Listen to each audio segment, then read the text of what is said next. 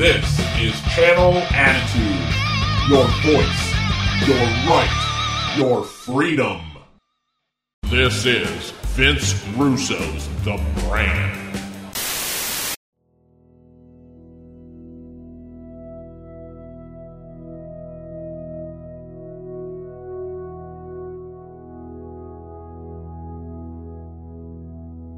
That's life. That's what this show is all about. It's about the trials and tribulations and making it through every single day. It's about being the best you absolutely can be. It's about making this world a better place for you and for me. It's not about you. It's about the one who created you. And it's not about what you want. It's about what he wants. You were created with a purpose that only you can fulfill. You were created to glorify him and glorify his kingdom. You were created with a job to do. That's life. My job is to tell you the impact that God had on my life once I let God take over. That is my story to tell. That's life. Welcome, everybody, to That's Life. It is Memorial Day, and I am dedicating this show to all the fighting men and women of the past, the present, and the future out there fighting for our country and fighting for our freedom. This show goes out to you. You are all very, very, very, very much appreciated. I see there's a lot of people joining me in here today, and I always love to see that, for this is the most important show that I do. Good morning, Clive. Good morning, Boris, my friend from Germany. Guys, hop in, man. This is a show about life.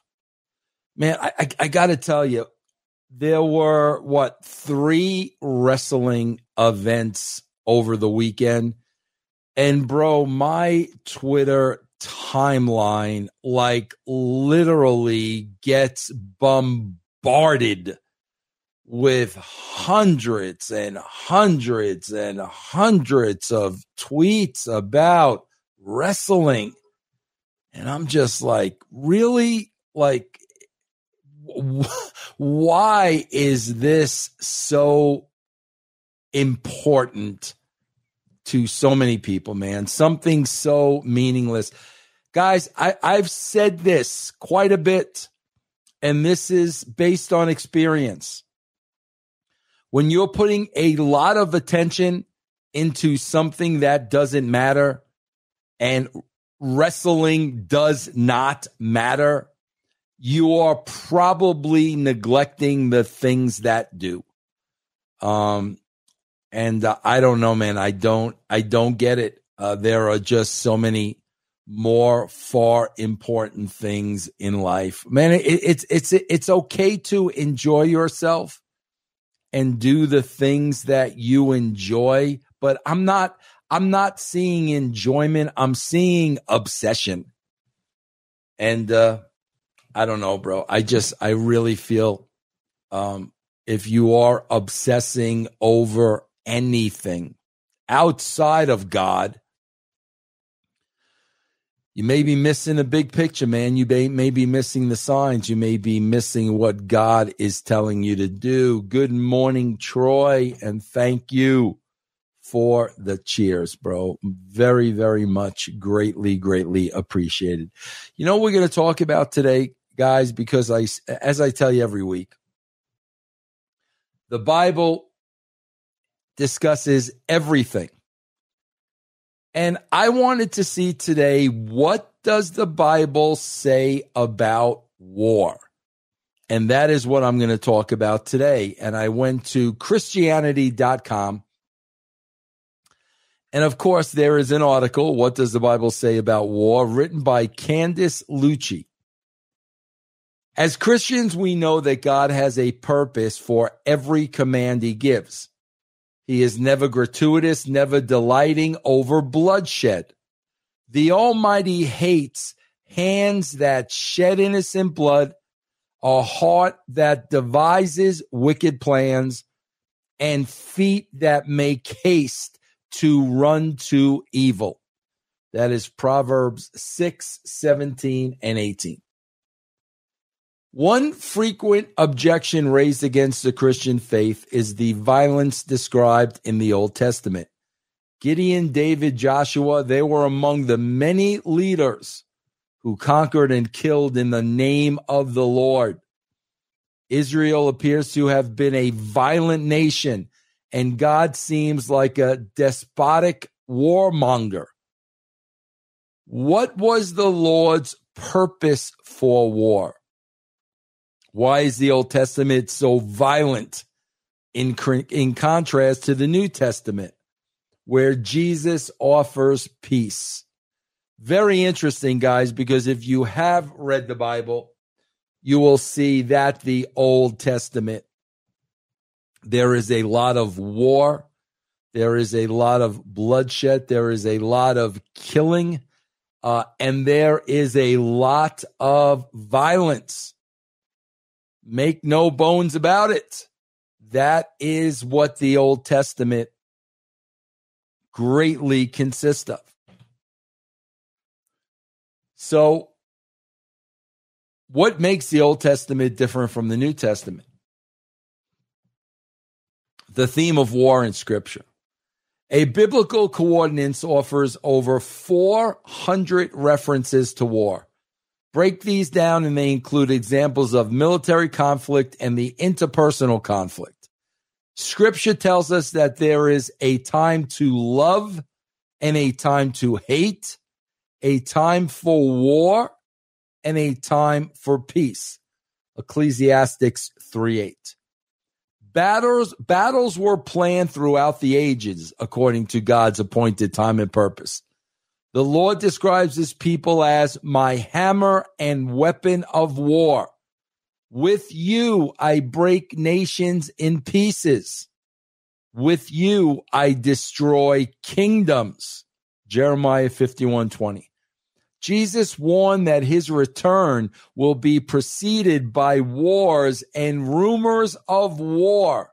Matthew 24:6. So, bro, you are seeing this is a real God, because this isn't God talking all about peace, love, and understanding. This is a God talking about reality. And part of reality is war, and part of reality is hate, and part of reality is violence. And he's talking about that here in the Bible. According to the great Billy Graham, the Bible certainly urges us to pray for peace and support those who work for peace. But the Bible also warns us that we will never bring about a complete end to wars and conflicts. Countries, communities, and families engage in wars which leave a painful legacy. Later generations return to those conflicts in physical or emotional ways, hurling bullets or abuse back and forth. Any peace between traditionally hostile nations and neighbors is uneasy, suspicious. Both sides know that a new conflict could flare up out of the bitterness of defeat. The defeated side nurtures a thirst for revenge. So that tells us through the history of time, once a war begins, there is always a good probability that war is going to continue, even if with later generations. Weapons of war have included swords, guns, cannons, and words. There is always a risk that nations and people living side by side with their unresolved tensions will pick up their weapons for a new attack. Until Christ returns, there will always be war. So again, man, this is made clear in the Bible. And the great evangelist Billy Graham is confirming this. There will always be war.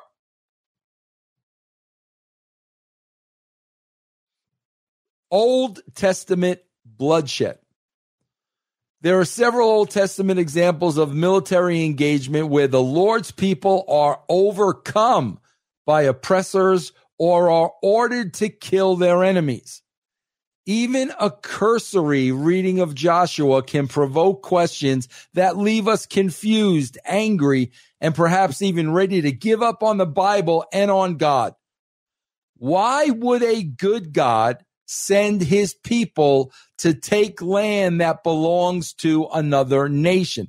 These are all great questions, bro, that we are not afraid to tackle in Christianity.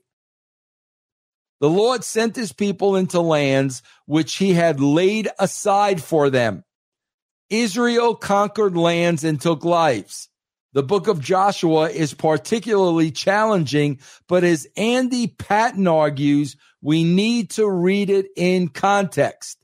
Yes, there is plenty of violence here, but also a nation of idol worshipers engaging in pagan rituals, which included child sacrifice, rejecting and mocking the one true God. You know, bro, you reject and mock the one true God, you're going to experience the wrath of God. The root of judgment. Canaan did not spring up out of another God's creation story. The Canaanites were descendants of Ham, the son of Noah. Each person slain by Joshua and his men were made in the image of God and descended from Adam and Eve. Yet the Canaanites were led to reject God, turning to debauch religious practices. They were guilty of treason against the commandments, the roots of which were implanted in each person when he or she was shaped by God, even before he gave Moses the Ten Commandments, even if they were not exposed to the teaching of religious leaders. Paul explains, the work of the law is written on their hearts, while their conscience also bears witness, and their conflicting thoughts accuse or even excuse them. Romans 2:15. The Canaanites stood accused. Now, here are some biblical finer points of war. When Joshua led his army into battle, they were not descending upon a regular town. This was a military outpost.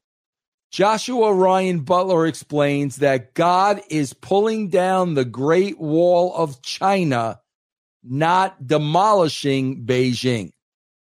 Patton also reminds us that there were boundaries and limits established by God, which limited Joshua's military pursuits. Parts of Canaan were to be left alone, and Israel was commanded to offer mercy and invite the Canaanites to worship God. Few accepted.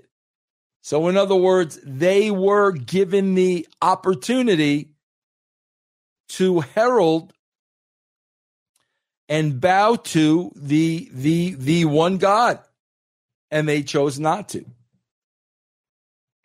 While some might say it was mercy which motivated the Israelites to spare lives, where the Lord had told them to spare none, the Christian knows that God has a purpose for every command he gives.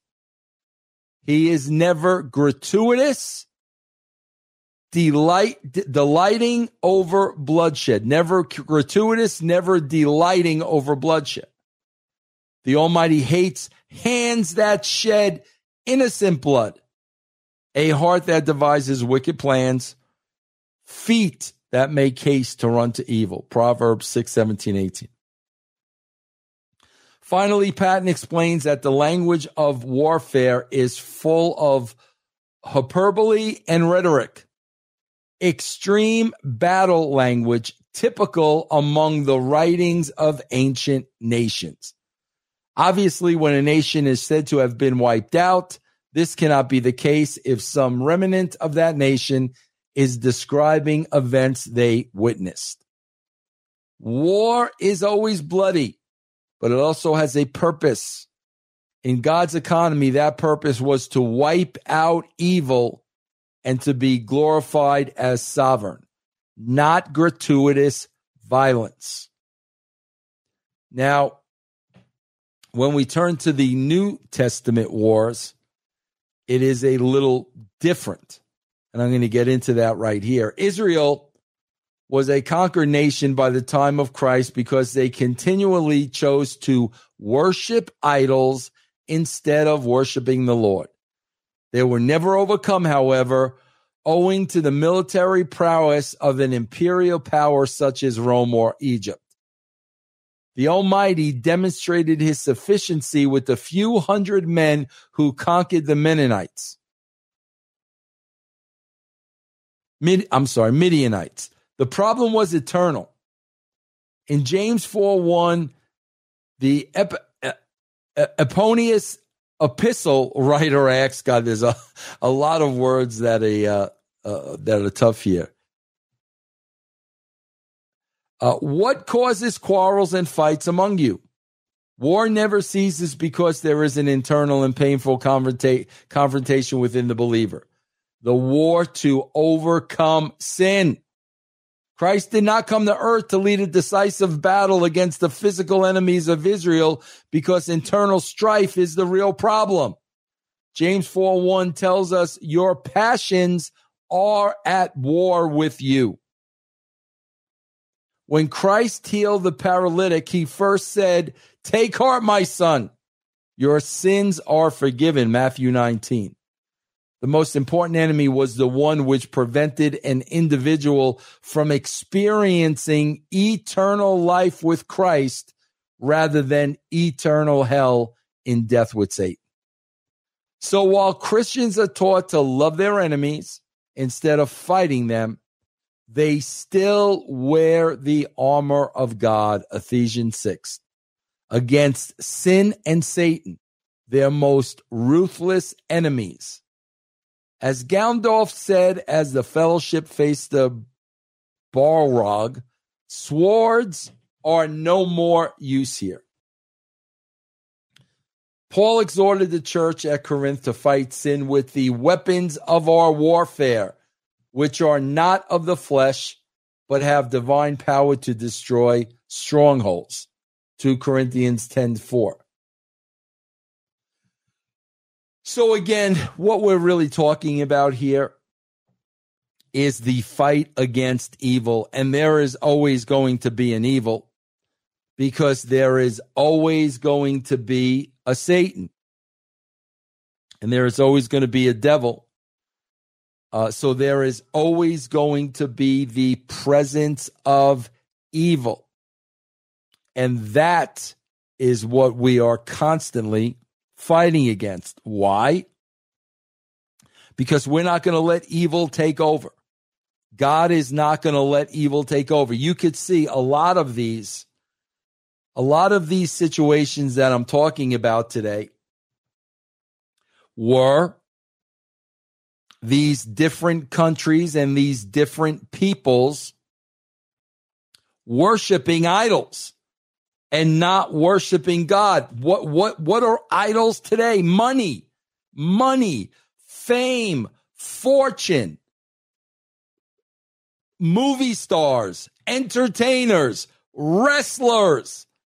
That's worshiping idols. There's only one person we need to be worshiping.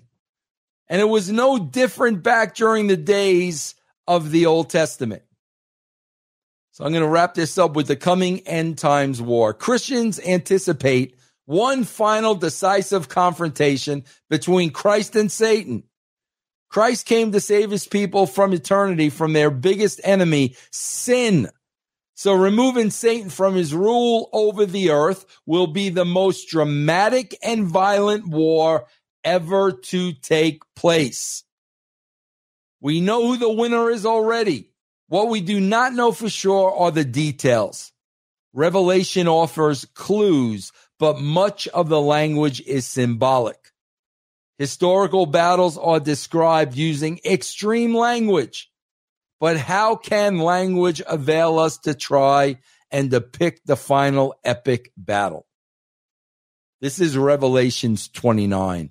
Fire came down from heaven and consumed the enemy. And the devil who had deceived them was thrown into the lake of fire and sulfur where the beast and the false prophet were. And they will be tormented day and night forever and ever. Unlike some of the warriors of Israel, Christ will follow through and completely destroy Satan and his minions. We know that victory is certain, and since Christ is the leader, he will obey his Father to the last detail. It's always been the fight, good against evil, man. Going all the way back, bro, to the Old Testament. And it goes all the way back to false idols. And it goes all the way back to the devil telling you to worship those false idols and not worship God. And when God created us, what's the first thing he said to Adam and Eve? Follow my lead. Follow my law. Follow my direction. Follow my word. Put no one above me. He made that clear. That was the only rule in the Garden of Eden. Put no one ahead of me. Listen to no one before me. And that's where it all began. And that's where we are all now. And again, man, we are seeing different forms of false idols, especially money being number one. Money and richness and fame and fortune, all the things that many non-Christians are chasing. Power, control, all the things that they are chasing. And God is forever going to fight against that. He makes it clear. Since the beginning of time, bro, he makes it clear. So like I say every week, man, whose side are you on? It's that simple. If you want to be on the side of the world, just like back in the Old Testament, God gave you the right to make your own decision. So if that is your decision, you will live and die by the sword, and that's okay.